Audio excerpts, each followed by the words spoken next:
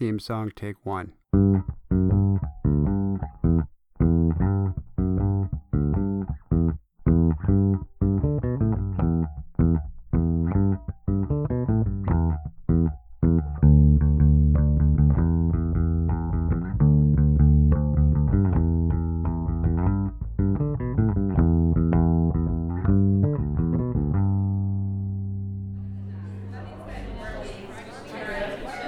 Ladies and gentlemen,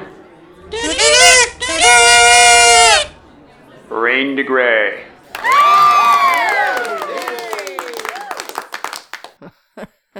Hi, everyone.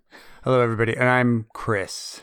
Hi, Chris. In case you haven't joined us before and you don't know how this works out, she is the namesake of the podcast, and I'm her sidekick, I guess. You're very handy in a multitude of ways. I see your value. Yeah, I'm like a Swiss Army knife in that way, right? Yes, you are. You're the perfect Swiss Army knife. So how's everything going with you since we last talked on the podcast? The last one, I guess, was the war on sex workers.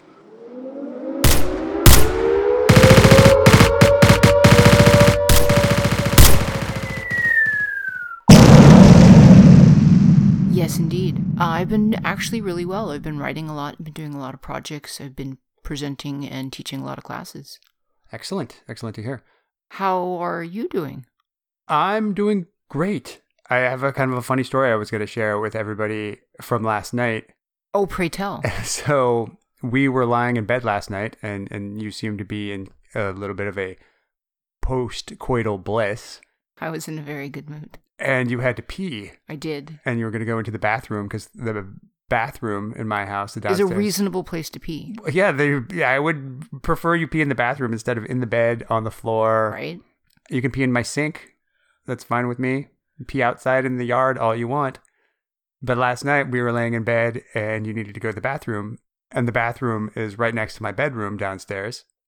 And right before you went into the bathroom, I told you a little story about how a few nights ago I woke up at 3 a.m. and I hear this strange sound coming from somewhere in the house, this sound, and I have no idea what that is because I know Why would you? Your first instinct is you lie in bed and think, well, maybe it'll just go away. Right. That was the first instinct. It'll go away. It'll resolve. But it didn't. And I kept hearing it. So I went out of my bedroom. I opened the door and my cat comes running out of the bathroom right next to my bedroom. And so I think maybe the cat was in the bathroom doing something, but I hear this other scurrying in the bathroom right there. And I think, okay, there's probably another cat in there. Maybe another cat got in the house through the pet door and they're having some confrontation in the bathroom. I turn on the light and there's this massive raccoon sitting in my bathtub. Don't call me a raccoon! I'm sorry. I took it too far. I meant trash panda. How big? When you say massive, what massive. do you mean? Well, it was the size of like a medium-sized dog, I would just say. I would hold up my hands to demonstrate how big this raccoon was, but our listeners wouldn't really be able to hear it over the audio. A medium-sized dog is both an accurate and terrifying description. It was larger, much larger than my small chihuahua. Right, I will tell you that. Yes, a couple chihuahuas duct taped together at least. Yeah, so it's 3 a.m. I have this massive raccoon in my bathroom. So of course my instinct trapped in your bathtub. Yeah, I yell at it, bang on the door to try and scare it, and it tries to climb up the shower curtain and shreds the shower curtain in the process of trying to climb up it, and eventually runs out into the living room where the patio door is, but it can't figure out how to get through the pet door. Because it's fucking dumb. Back outside. And so I have to open the front door and go around and chase it where it's hiding behind the couch now. So I have to go around, keep making noise and yelling at it. But it completely misses the front door, runs into the kitchen. So I have to chase the raccoon all over the house until it finally sees the open front door and scurries off into the night. And it's not until after that I realize it's been pissing all up and down the hallway as I've been chasing it around the house, and there's that massive puddle of piss behind the couch because it was so scared as it this lost control large of its person bladder. Chasing it all throughout the house. And of course, that moment was the moment that my dying dog, who we have to put down tomorrow, unfortunately, decided that it would be a great time to come out and shit in the middle of the floor. So there I was, completely wide awake now, 3 a.m, cleaning up these massive puddles of raccoon piss all over the house. And dog shit, and you got a shredded shower curtain. And I really had a difficult time getting back to sleep after that. Yeah, I would imagine. But the funny thing is that we were lying in bed last night. You were very blissed out, in a very good mood. And you share this story with me. Yeah, right before you have to go to the bathroom. Because it reminded me, you're like, oh, I have to go to the bathroom. And you're I like, said, funny thing, there was a raccoon in there the other night. The thing is, I don't live in a rural area. I live in a pretty standard suburban area. Non-raccoonish sort of vibe. Yeah, so it was a complete shock. I've lived in this house for 9 years. I'd never seen any evidence of raccoons. You don't often have raccoons in your bathtub. No, this is the first time I've ever found a raccoon in my bathtub. But your reaction to it was great, because now you have to get out of bed in the dark. And go to the bathroom. In the middle of the night. And you're terrified of raccoons. And so what did you do? Well, I advanced with great determination and ninja-like moves in the bathroom, doing karate chops in the air. On guard. I'll let you try my Wu-Tang style. To make any raccoon... Karate chops in the air. The raccoon's going to be on the floor. Well, I'm tall. So I attempted to clear out the bathroom and scare any potential raccoons. Yeah, I heard you. I was in bed and I hear you go into the bathroom and hear this loud, "Hiya!" Yeah, I did. I was trying to scare any creature that might be waiting in the tub. The worst part was that the shower curtain had gotten closed. So once I cleared the bathroom, I had to also clear the bathtub. And the nerve-wracking of having to slide back the shower curtain to ascertain there's nothing in the tub. And then after all of this, what did you end up having in the backyard? Oh, there were raccoons in the backyard. It was hot, so we slept with the windows open. I hear this scuttle in the backyard, and I go out, and there's 2 large raccoons climbing up over my fence into my backyard, so I had to go chase them away. So I guess I have raccoons. You do? Do you think maybe they're coming to get your cherries? That's free food? All the cherries are gone. Maybe they were eating all the cherries. The cherries off the ground? Yeah, you lament the loss of all those cherries. Maybe less cherries means less raccoons. You're Possibly. In the middle of a pretty hardcore raccoon infestation, my But there friend. wasn't enough cherries on that tree to support many raccoons. Well, maybe they'll move on now. Hopefully so. I don't want to have any more raccoon encounters. Raccoons aside, we got a pretty good episode coming up for you guys today. We have a special guest that's going to be joining us later on if you want to hype that a little bit. Oh, yes. Me and this guest go back a really long time. She is an educator, an author, a former pro-dom. Her name is Princess Kali. I'm sure a lot of you have heard of her. The one, the only. She is the person that founded Kink Academy, and I have been shooting for Kink Academy for years now. I have a number of instructional videos up there. Her specialization is erotic humiliation, which is a fetish that I'm curious about and don't have a lot of experience about. She's written a book, Enough to Make You Blush, Exploring Erotic Humiliation. She is the creator and owner of Kink Academy, and she is an educator, speaker, and coach, and she's in the process of writing another book. So she's going to be joining us today. I'm really looking forward to doing an interview with her. She's a lot of fun. She's good people. But before that, a couple things that I wanted to talk about. Pray tell. Well, the first thing I wanted to say is that you have a new merch store open online. I do. As a matter of fact, I've had a lot of people that have contacted me over the years who wanted to know if I've had any merch. I've never put something together before because, you know me, technical stuff is not exactly my strong suit. Luckily, I have you. You are my Swiss Army knife. And there is now a merch store where you can get t-shirts, mugs, pins, cell phone cases, water bottles, aprons.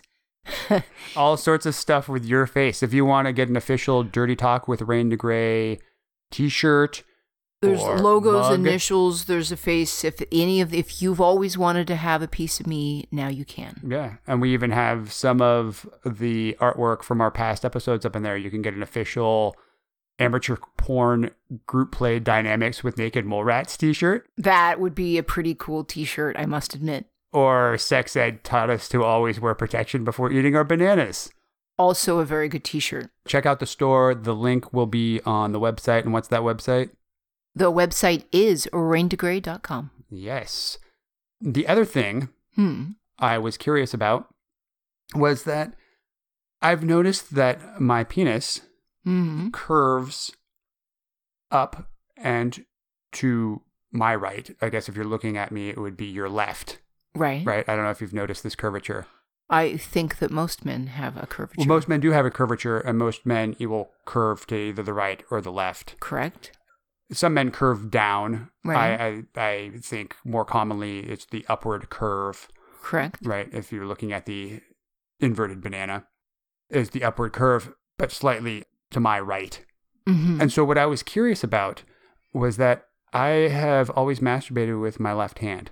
Mm-hmm. I'm dominantly right-handed, and I do everything else with my right hand except for masturbation. That was always my default hand that I went to. I know a lot of guys that are right-handed masturbate with their right hands as well. Right. So my curiosity is, how much does the hand that you masturbate with affect which direction, left or right, your penis curves in?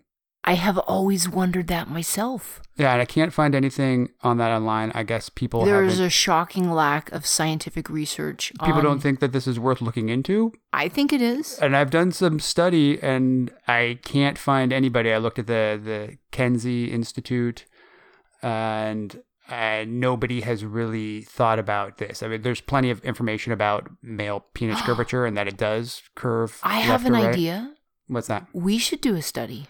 If you would like to. I would like to do a study and recruit all of our listeners. Sure. Yeah, anybody out there, any guys out there, let us know what hand you use to masturbate with and whether your penis curves to the right or to the left, I guess, depending on their perspective. Right. Because as I'm looking down at mine, it's to my right-hand side. Right. So that's why I'm thinking my left-handed jerking off has trained my dick. So the right. information that we would need is, do you use your right hand or your left hand, and is your curve to your right or your left? Yes. So we can draw... For science. Yes. For We want to science. see if there's any correlation between which hand you use and where your penis is pointing. If we get enough submissions and we get enough information, I will put together a quick chart or a graph or an article. Yeah, and we'll announce if there's all the not findings research on the out there, podcast. we should do it. Yeah, definitely. So email us. You can email rain@raindegray.com. To be clear, we just need you to write the information as to what hand and what direction it points. We don't want to be receiving a lot of dick pics. Well, particularly since I'm not going to be the one looking at them. I'll be the one receiving all the emails that you send. So if you want to take a photo of your dick to show which way it lists, just know I'm never going to get it because I will get it. And you already get plenty of dick pics I get so many online dick pics. through all your social media accounts. I'm drowning in dick And pics. unfortunately, these guys haven't let you know which hand they masturbate with. No, because they're we not could telling look at me. those pics and infer, but we don't want your dick pics. So that's not what we're asking for here. We just want a little information. Which hand do you use? For science. Which way does it point? Right. For science. Email us at the rain@raindegray.com email or phone us at 614-RDEGREY. That is 614-733-4739. We are also taking questions on that same phone line or via email as well. If you have any questions and want to be featured on an upcoming episode of this podcast, feel free, call in, leave a message with whatever question you have, and we might answer it on here as well. Should we move on to some News tidbits. news bits?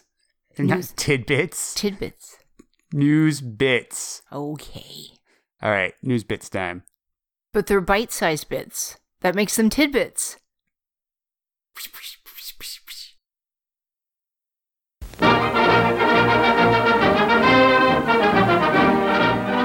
From around the world to your living room, this is News tidbits.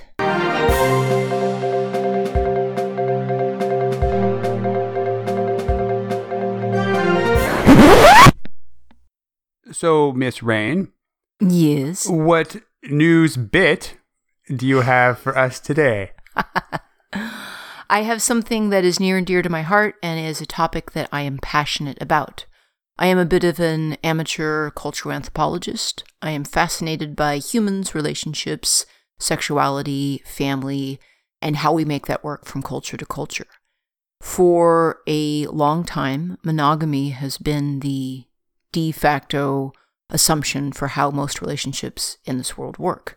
And in the beginning of human history, we didn't have monogamy. When we switched from being hunter-gatherers to farmers is when monogamy and raising animals and staying in one location and following the genealogy of seed became way more important. Monogamy, more than anything, was a business arrangement. It was the most effective way in this world to have a male and female together raising kids. Times are changing. I am very dedicated to the concept of polyamory and alternative relationship structures. And I am super happy to announce that my news tidbit is something that I actually find really exciting. A Canadian judge from Newfoundland, Justice Robert Fowler, has ruled that all 3 parents, a woman and 2 men, are listed on the birth certificate as the parents of their child. They have not done DNA testing. They have not established which of the 2 men is the biological father of the child. The judge has ruled that since all 3 parents are invested in the relationship and raising the child in what appears to be a strong and supportive structure, that both of the father's names are going on the birth certificate. And I think that's amazing and touching, and that might be the first thing now, but if you think about it, gay marriage was inconceivable a decade ago, and now it's become standard. And I do firmly believe that as poly relationships become more socially acceptable, and there's less of an emphasis on monogamy, that there will be more things like this. You know who's going to be happy? Lawyers. Oh, I'm sure, because the divorces and the custody squabbles and the property, everybody wins once you allow. You're saying that the relationships aren't going to work out?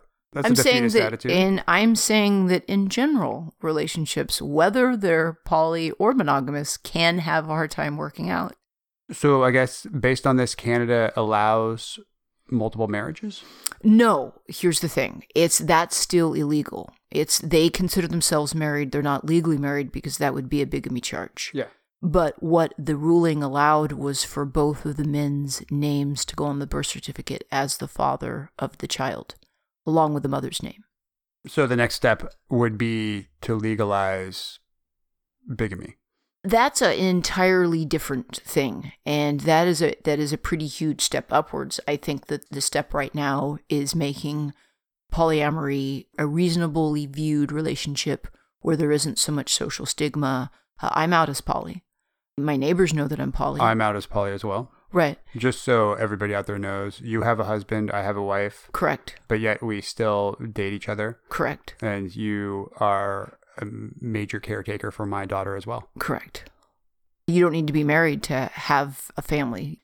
Whether or not you add the bonds of matrimony, if you are in a poly situation with anyone and you either purchase a house, buy property, or are raising a child, lawyers are going to get involved with that if that relationship doesn't work out, whether or not it's monogamous or poly. That's true. So really, it's more business. It is. And I've always been amazed at how easy it is to get married, but you need a doctorate degree to untangle that marriage. Any drunken fool can wander into a courthouse. They want you married. Or they a 24-hour chapel in right, Vegas right. and get that ring. They don't want you divorced. That doesn't work for society. Pro-marriage, let's make divorce as hard as possible. Yeah. So we got gay marriage now. Let's go for multiple polyamorous marriage. It makes sense from a business perspective. And when you hear about these cases where there's rigid, freaked out, religious fundamentalist cake bakers, you're cutting yourself off from business. Oh, yeah. The person in Colorado that didn't want to make a cake for the gay marriage. Right. And it's just, once you legalize gay marriage, florists and rentals and tuxedos and cake, that's just more profit. It's more of a boon to the economy. Imagine once you have polyamorous relationships is socially acceptable, what that is a boon to the economy. So you're saying do it for the profit motive. I'm trying to find a workaround for rigid religious types. Oh, so get over your racism or your sexism or your homophobia. or your judgment Yes. because there's money to be made.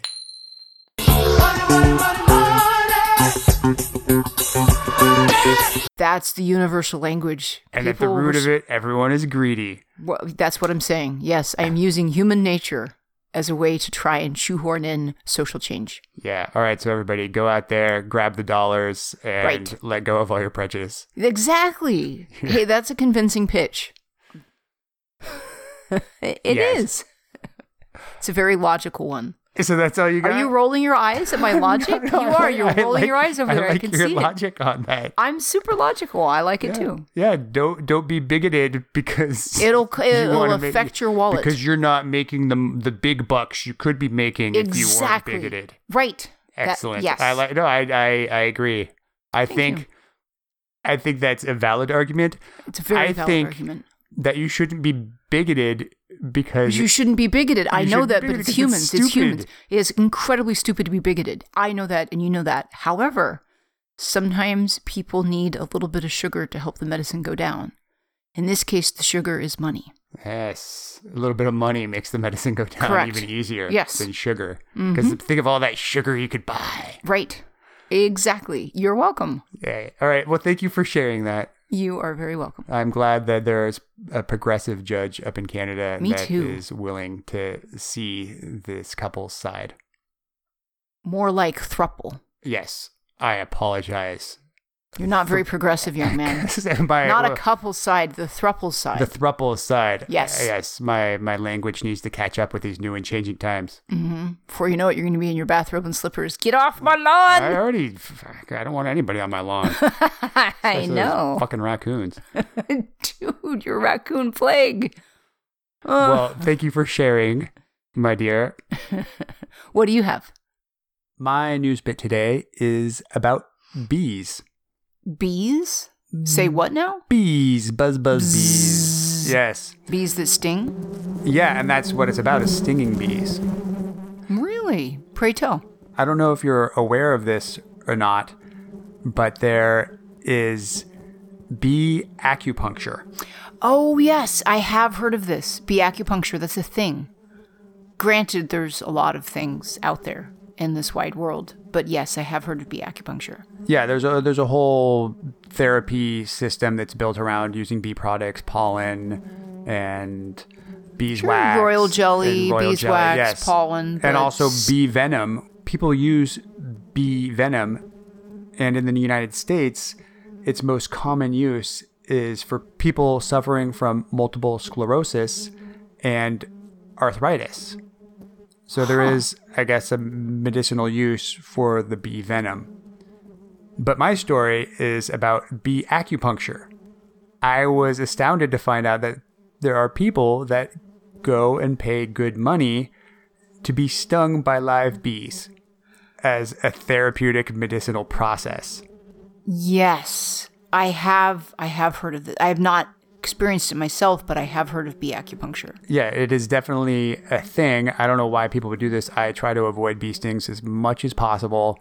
And when I Likewise. hate bees whenever I see them around. I just, even though it's not that painful, it's just the thought of getting stung by the bee is just not an appealing thing. And I don't think I would ever go and pay money to have somebody intentionally sting me by bees. Here's the messed up thing, is I don't actually hate bees. I hate yellow jackets and wasps, things that can sting and then continue on with their merry way. Yeah. But here's the thing, when a bee stings you, that's one and done. Their it entrails dies. come out. Yeah. So this bee acupuncture has people that are paying money for bees to sting them, and then the bee dies as Yeah. a result of that. So That's you're kind of having to messed go up. through a lot of bees, and I know that the honeybee populations are dwindling around Already the world. dwindling. So if you were a vegan, you couldn't have bee acupuncture. No, you wouldn't be. That would be completely against your moral compass, Mm-hmm. right? I remember the last time I was stung by a bee, I was filling up my truck with gasoline, Oh. and I have an old beater truck that I drive, and I hadn't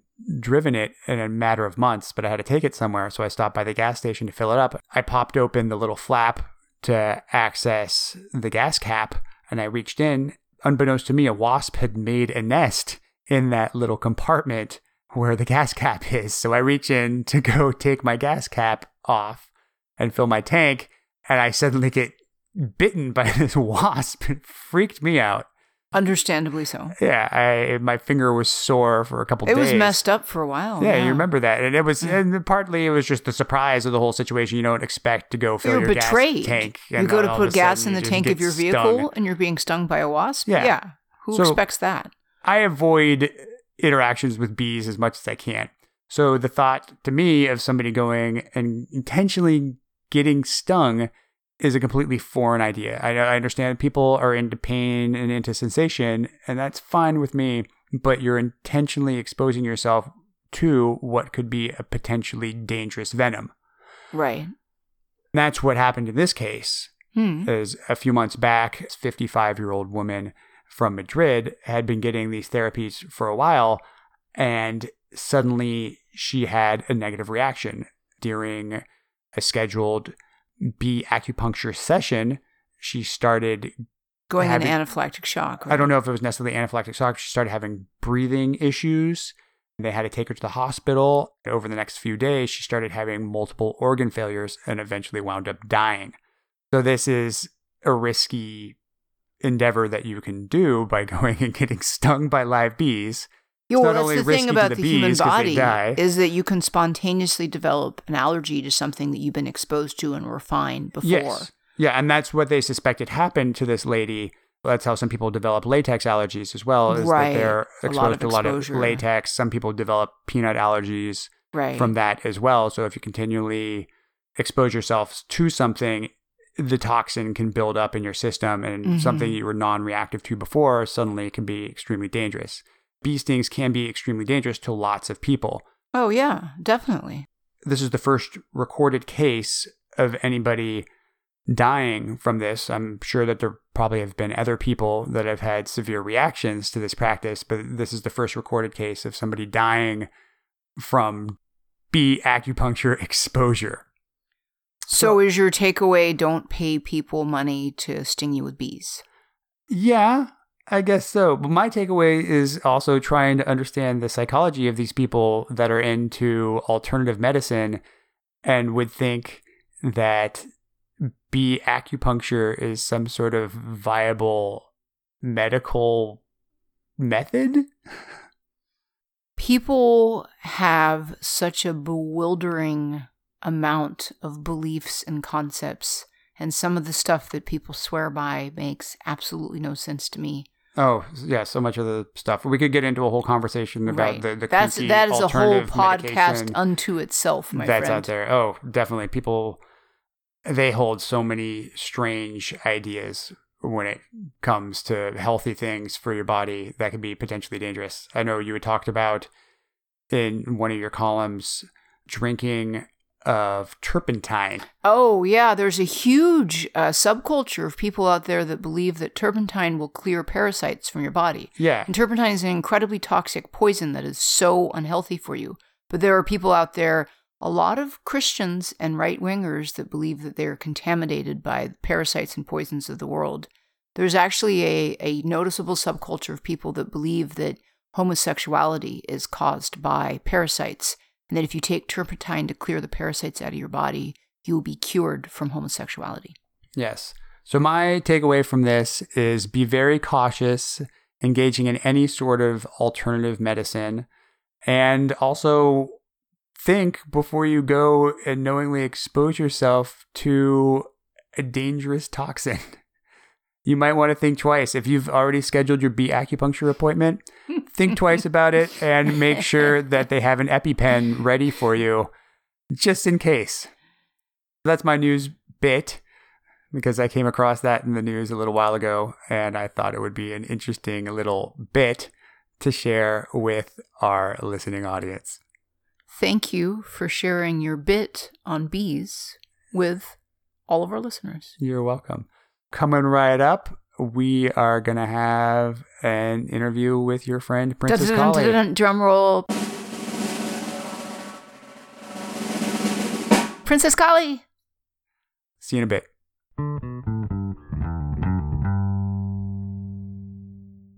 If you've been enjoying this podcast so far, this is the moment where I want to reach out to all of our listeners and remind you that this podcast is not possible without your support. If you enjoy what I'm doing, if you enjoy the podcast, if you enjoy the advice column, if you enjoy the articles, go ahead and head on over to raindegray.com. That has everything collected in one handy place. And look me up on Patreon, Rain de Grey on Patreon. I am so grateful for everyone that reaches out and likes what I'm doing and supports me, and I want to thank you from the bottom of my heart. This is made possible by listeners like you. If you enjoy what we're creating, please consider supporting me on Patreon. It makes all the difference. Thank you so much. I'm also always taking questions for this podcast. If you have any questions, go ahead and leave me a message at 614-RDEGREY. That's also 614-733-4739. Go ahead and leave a question for the podcast or the advice column, and you just might be featured on an upcoming episode. I am really happy to announce our guest for today, which is someone that I have worked with for years. I am a huge fan of her. I love her style. She does coaching. She does teaching. She's a published author. I met her years ago in the industry, Princess Kali. And this is actually a true story. Back in the day, I used to go to Mr. S, and I would see these DVDs. And there was this hot dominatrix with really long hair. And I was like, who is that woman? And she had all of these DVDs. And I never figured that years down the road, I would end up working with her and doing a lot of episodes of Kink Academy with her. And I've done some articles for her and have always gotten along with her and enjoyed her really well. And she is here today to talk about, I believe that you have one book and there's another book in the works. Hi, Rain. Yes, I'm so excited to be here to talk to you. I'm a huge fan of yours as well. And yes, my first book, Enough to Make You Blush, Exploring Erotic Humiliation, came out in 2015. And I'm working on my second book right now called Authentic Kink, which will be out in the fall of 2018 around September. I am super happy to have you on this podcast, and I wanted to talk to you. You are basically the person that I view as the expert on the humiliation kink. I have explored a lot of kinks in my day. I'm like a Whitman sampler of kinks. But I will be perfectly honest, I have never really understood humiliation as a kink. And I figured there would be no better person to ask to describe to me what it is about humiliation that is a turn on. I mean, you've written an entire book on the subject. Could you break it down, your thoughts on it, what it is as a fetish that makes you hot, and why you enjoy it so much? Oh, happy to, Rain. Yeah, I've been teaching my humiliation class for about 16 years and had the idea to do a book really at the start. 16 years ago, there wasn't a book on humiliation, and I thought that there needed to be. And then my attention was diverted by founding kinkacademy.com and teaching and doing some other things. And so finally, when I circled back around to it a few years ago and decided to really finally complete this book, I was a little surprised that in that time there had not been a book published. But then as I actually sat down to put my live class on the page, I realized why. And it's because it is a completely complicated fetish in the sense that it's not particularly linear, and that the word or phrase erotic humiliation doesn't actually give anyone all that much information. And so one of the first things that I like to help people understand is that the idea of erotic humiliation actually covers a super wide range of activities, because a single activity is not something that is guaranteed to humiliate someone. Humiliation is entirely rooted in personal context, and that's something that I get into very deeply in the book, that the number one rule when it comes to erotic humiliation play is that you can't humiliate someone with something they don't find humiliating. So the first thing to understand is that it's super personal. It's based entirely on your relationship to the various activities, that it happens in the mind rather than being something that is usually rooted in physical activities. Like the physical activities are just a manifestation of the mindset that we're trying to achieve. Interesting. Okay, that does actually explain a lot to me just first starting out, because you are right in that humiliation is so person-specific. And what one person's going to find humiliating, another person is not necessarily going to. So I guess in a way, I'm not surprised that in the 16 years you were teaching your class that a book hadn't come out, because I don't think there would be anyone that really would have the groundwork or the experience to tackle the topic like you did. And I find it fascinating that you have managed to carve out a corner at this point in my mind as a kinkster who's been at this for years. When I think of erotic humiliation, I immediately think of you. You've tied those two topics in my head. And I find that fascinating and intriguing. And it's such a, I don't even want to say like nebulous, but because it is so mind-based as opposed to body-based, it has to be specifically tailored for each individual person you would be working with. So you really have to get into someone's mind in order to make the humiliation you're doing work for that person. What do you do to get into a specific person's mind to tailor a scene for humiliation that's effective for them? That's a great question, Rain. In my classes, I've been teaching the humiliation topic for a very long time. And it's often when people come to the class, they're seeking me out to give them a list of activities. Do this, and then this person will feel humiliated. But the problem is that it's so rooted in personal context that it's important to more understand the broad concepts of it and then get to know the individual person. For example, one of my favorite demonstrations of this is the idea of a cisgendered straight man in panties. That sissification is an activity that a lot of folks immediately associate with humiliation, right? Because what quote unquote real man would want to be dressed in women's clothing, because that's an obvious demotion from their manhood, right? This idea of sissification being an automatic humiliation technique is the prime example of how when someone's personal context is different, they're not going to have the response that you want. Because one of my submissives, who is technically a cisgendered man, when you put him in panties, he prances around like, aren't I so pretty in panties? And it doesn't result in the mindset that someone wants. And so the first thing that you have to do is get to know what are the personal triggers that make someone feel smaller. Because first we really have to look at what is erotic humiliation. The definition that I have come to is arousal related to traditionally negative experiences. Now, one of the other confusing things about humiliation is that sometimes the arousal comes afterwards. It's not always something that happens within the scene.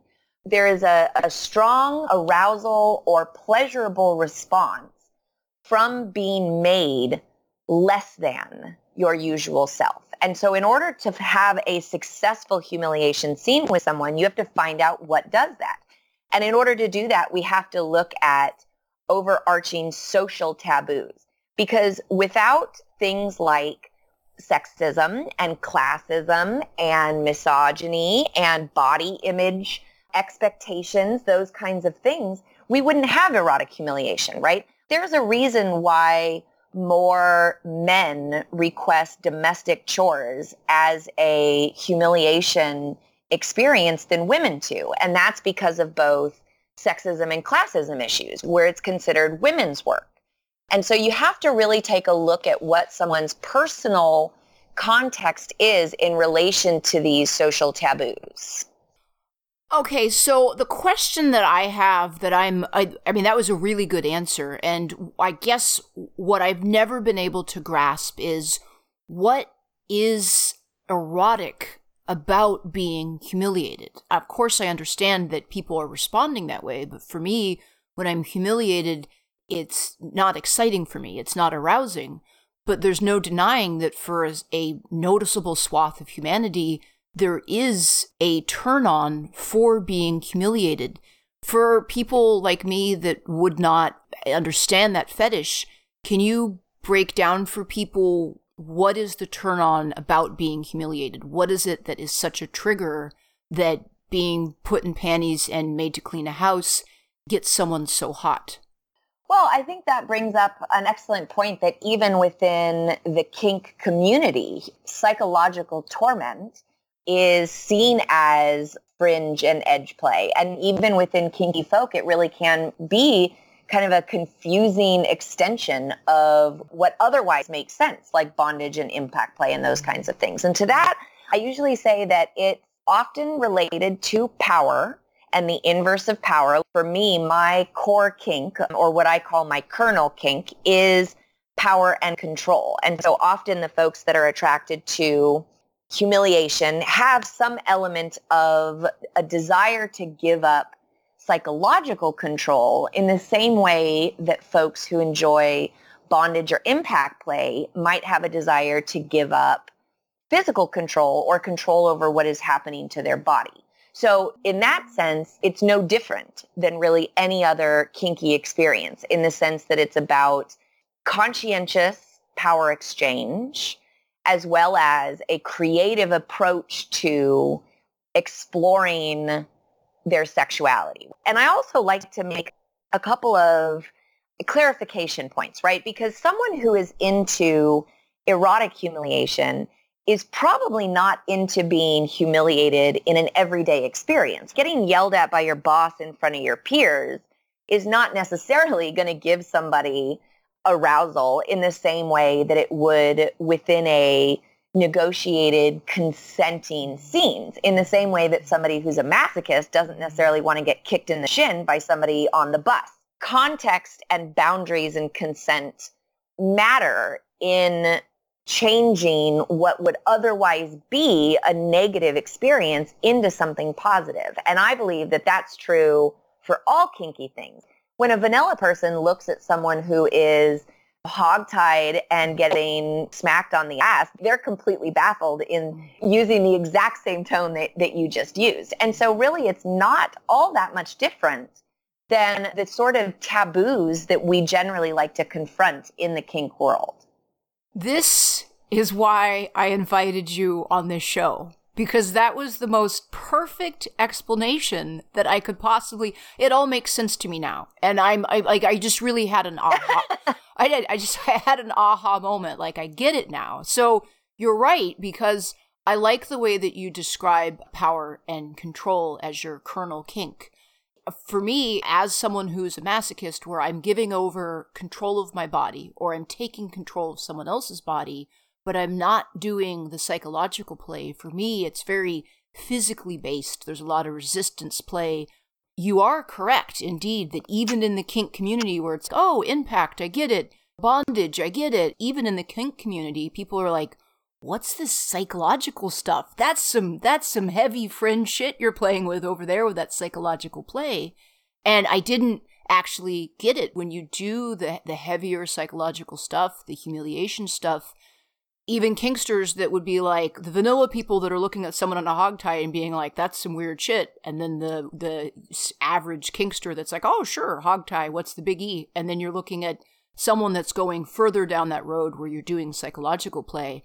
That's fascinating for me. And I can't agree with you more in terms of someone who really does enjoy sensation play. Context is everything. In a consensual setup, I can experience some pretty heavy stuff. But if anyone were to do a 16th to that, to me, in a vanilla setting, it would be incredibly violating and triggering, and we would have an issue. It all starts to make sense to me. The question I have for you now is, at what point in your life, in your kinky journey, did you realize how much of a humiliation? You said that your kernel kink is control and power. At what point did you start to realize how important and how much of a turn-on humiliation play was for you? So that's another good question, Rain. Although I want to mention one last thing about your last question, because one of the common assumptions that people make about what erotic humiliation is that it's always this really high level, or in this case, low level, degradation scene, somebody getting really deeply torn down. And in my 16 years of teaching this class, and then throughout the course of both publishing the book and then since I've published the book, the thing that has become one of the most common themes is people saying, once they've read the book or taken my class, oh my God, I didn't even realize that I was into that, because what they're doing is more on the teasing and embarrassment side. It doesn't have to be, I'm going to put your face in the toilet, give you a fleshie. It tends to be for more people about stuff like, oh, look at how turned on you are, you dirty slut. And look at what a good little bitch you are for me. This sort of inversion of both looking down on someone for doing an action and also celebrating them at the same time. And so just to kind of complete that thought about why people are into it, one of the things that I feel the most passionate about sharing with people is to remember that you can enter this sort of play with a light touch. And then, in fact, that's the way that I recommend to most people. Now that I've doubly answered your other question, back to the question you just asked, which is at what point did I realize kind of how important it is and how powerful it is? And to be honest, I think that it's something that has been part of me at least since high school. I definitely was a teasing girl. I was in theater, and I learned early how sharing my disappointment in others motivated them. The sort of like, well, you know, I thought that you could handle that task, and maybe I just should have given it to someone else. And not about being mean, but really just about not avoiding other people's embarrassment. So I learned early that that was a good motivator. And in fact, that certain folks sought me out to work with me, I think unconsciously because of that. Now, that wasn't within a sexual context in any way. But then as I got older and I was a stripper for a couple of years, I did bachelor parties. I never worked in a club. And I developed a more continued unconscious attraction towards it, that when men were disrespectful to me at my shows, I would stop stripping and I would put a robe on and I would say, if you boys are going to act like dogs, then you're going to bark like dogs. And that's the only way that I'll continue, or I'm going to leave.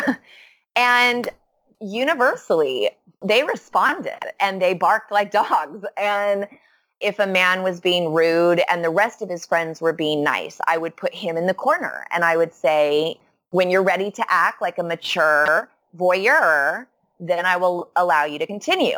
And how much money I made from those kind of actions.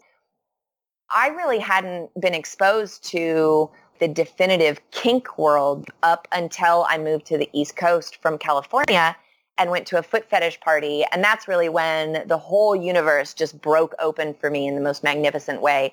And I immediately started incorporating that into my style because I'm just kind of naturally, affectionately derogatory. Interesting. You do have affectionately derogatory is definitely a trademark of your style. It's no doubt that you're a dom, but there's, in a way, you have a warm, nurturing, like you're very in control. But I prefer your style of doming, this really regal, haughty, ice princess, super bitchy. I don't like dominance where it comes from an anger or a disregard to your bottom. As far as I'm concerned, you're both opposite sides of the same coin. And I think that one of the mistakes that people make when it comes to dominance is to think the way to convincingly be dominant is to be an asshole. No, that just makes you an asshole. You know, it doesn't make you a dominant. The way that you have dominance, it's so natural and in control, but you're not doing this, well, I'm going to be a cunt, and that makes me a super dommy pants, because it's not. It makes you harsh and abrasive. I definitely like the empathetic way in which you dom. The next question I have for you, I'm actually really curious about the next book that you're working on, Authentic Kink. I know the book's not come out, but can you do a bit of a teaser for our listeners and describe what your next project is going to be? Absolutely. I'd love to. I am so excited about this book. This book is the core concepts that I have been teaching for 16 years. Because one of the things that I've experienced over the last couple of years since I launched my humiliation book is people who come to my other classes. I teach domination and chastity and service training and face slapping and some other things. And they would come to my class and they would say, I love your philosophy, but I can't buy your book because I'm not into humiliation. And I realized that I have these core concepts. There's about a dozen core concepts that apply to BDSM, to kink, to creative sexual exploration, regardless of what your interest is. And so this book is about taking those core concepts. For example, one of the core concepts I talk about is ramping up, not diving in. They're usually encompassed by a nice little soundbite, something that's easy to remember and to visualize, and that really can give guidance to someone, whether they are just starting to explore kink or whether they are someone like me who has been exploring kink in a variety of ways for a long time, but is ready for a new way to look at things, or even simply just reframing of things that they already do and believe. So authentic kink is really about taking these, I don't want to say universal truths because that just sounds white and entitled and but they really are these common threads. I would say common threads is a better, see, I'm working on my branding even as we speak.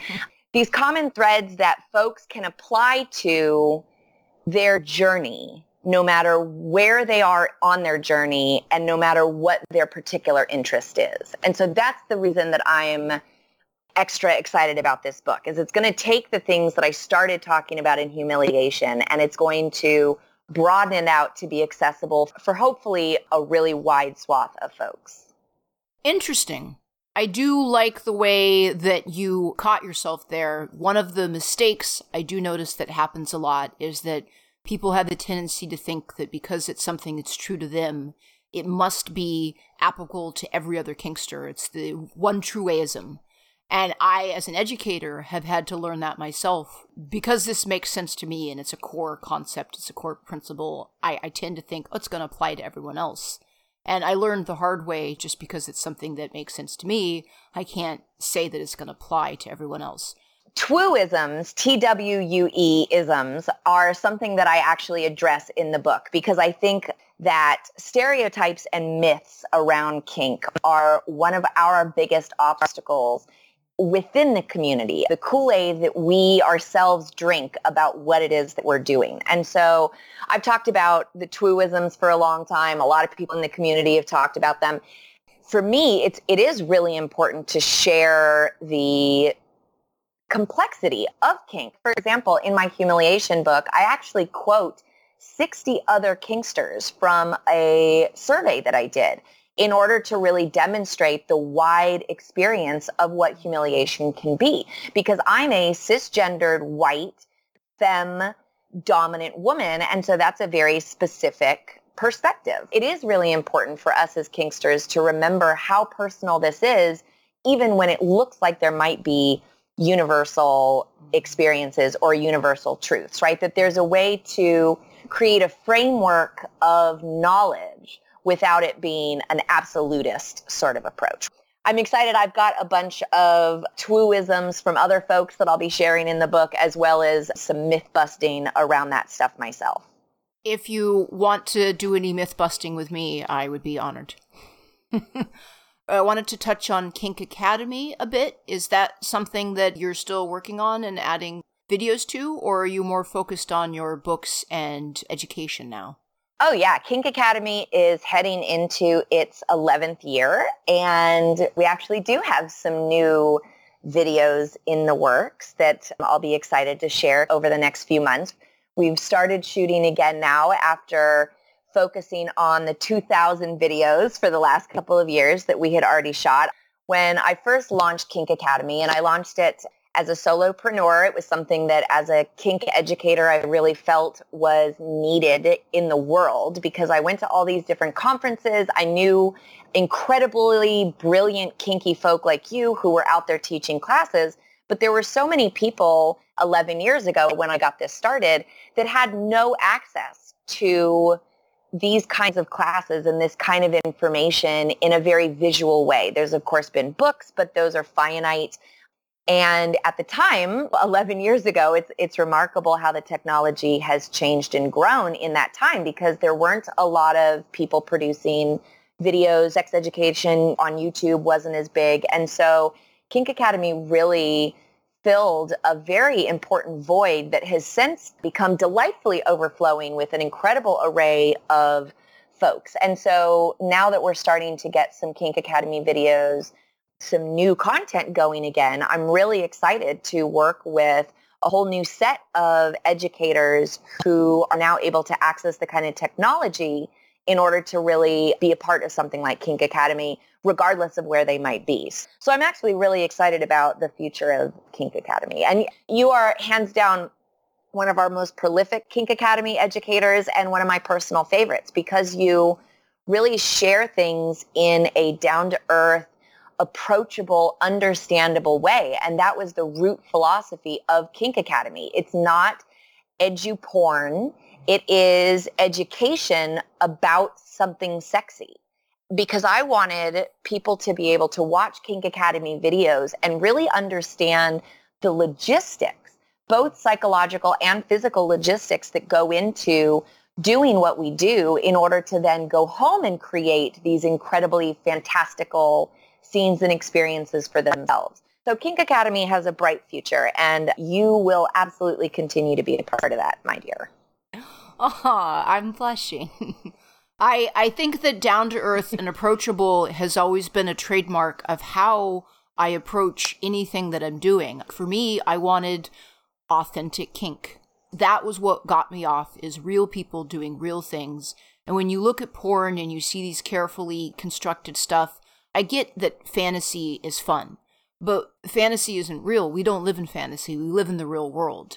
And whenever I did any educating or any exploring, it was so critical for me for it to be real and authentic. And that's a core of what I teach in my classes, is when people compare themselves to stuff they see on screen. And they're like, I can't go home and do that because I don't look like those people on screen. What you're seeing, carefully edited, polished, shot through a filter, all the awkward parts are out. And then when you go home, you can't create that on your own space and you get discouraged. And when I started doing educating, I want people to be able to learn sexy stuff that they can apply in their own lives without having to compare and contrast it to a screen. And I didn't want kinks to be this super unapproachable, only the top experts can do it and the rest of the people don't feel like there's a space for them. That's not how I do my kink. And I think that was one of the things that I really enjoyed doing Kink Academy videos, is that I could share something I was passionate about with people without a pretense, because pretense is not my bag. Right, exactly. And that's why I am intensely proud of the diversity on Kink Academy of ages and body shapes and gender presentations and approaches to kink, and that we shot in both professional dungeons and homes, because most people are not doing their kinky scenes in a perfectly appointed dungeon. And to me, that has been a really important step in helping kink become something that goes beyond the story of type of a fantasy, which is fantastic. And we need entertainment and we need porn. I'm a huge fan of porn, but porn is porn, and education and how to can and should be separate from that, in my opinion. It's not that we can't learn from porn, but there are different things to learn from fantasy and entertainment than there are from really breaking things down. And that's what I think Kink Academy really serves our audience well in doing. 100% agreed. And that, for me, was always one of the most appealing aspects of what you did with Kink Academy, is that it was so diverse and wide-ranging. I don't want people to go and look at this stuff and all they see is skinny, pretty white people. Because even though that's the common trope that's pitched at people, we're not all skinny, pretty white people, and there needs to be something where everyone can feel welcome. So I really feel that you were doing the Lord's work when it came to Kink Academy, and I know that there are many people out there that are really grateful for everything that you've done. Well, thank you so much. I actually really enjoyed this. This was as educational as I had hoped. I knew you were the person to ask for this. I definitely have a new mindset and an explanation as to what it is with erotic humiliation. It now makes a lot more sense to me. Before we wrap up, is there anything that you would like to promote or pitch to let our viewers know where you can be found? I know that you do coaching. Definitely. Thank you so much for having me on today, Rain. I always enjoy our conversations. This time, rather than just sitting and chatting after a shoot, we get to share with everybody. So thank you very much, and thank you to your audience too. If you're interested in finding out more about me, you can look at coachingbycali.com. That's Kali, so coachingbycali.com, as well as enough-to-make-you-blush.com. And I do offer private coaching for singles and couples, and my Authentic Kink book, which will be available on Amazon as well as my personal website, should be coming out in the fall of 2018. So please take a look and keep your eye out for that. You can join my mailing list on the website to get any announcements. You can also follow me on Twitter at theprincesscali.com, and that's actually my handle across all social media, so you can find me on Instagram and FetLife too. And I just always really enjoy hearing from folks who have either read my books or taken my classes, because it really helps me to continue to improve the information that I'm sharing with everybody. If you've got feedback, please feel free to drop me a line. And thanks again, Rain, and to everyone on your team. It was lovely having you on, my dear. I hope that you have a lovely day. Thank you so much for sharing your knowledge with us. Thanks so much, Rain. Have a great day. Take care. Bye. That's all we have for you guys today. I want to give a big thank you to Princess Kali, author, educator, instructor, and all-around cool person as far as I'm concerned. I actually really learned a lot today. It was a topic I was pretty curious about, and I figured she'd be able to explain it, and she did. Definitely had some aha moments. Thank you so much for joining us today. We really appreciate it. It was a great interview, and I feel like I learned a lot. Topics that I had never considered and ideas that broadened my mind. So thank you again, Kali, for joining us, and we look forward to having other great guests in the future. We actually have some really exciting guests lined up. I'm not going to say yet. You're going to have to hang out and see. You'll have to come back and listen some more. Right. But there's some good ones coming up.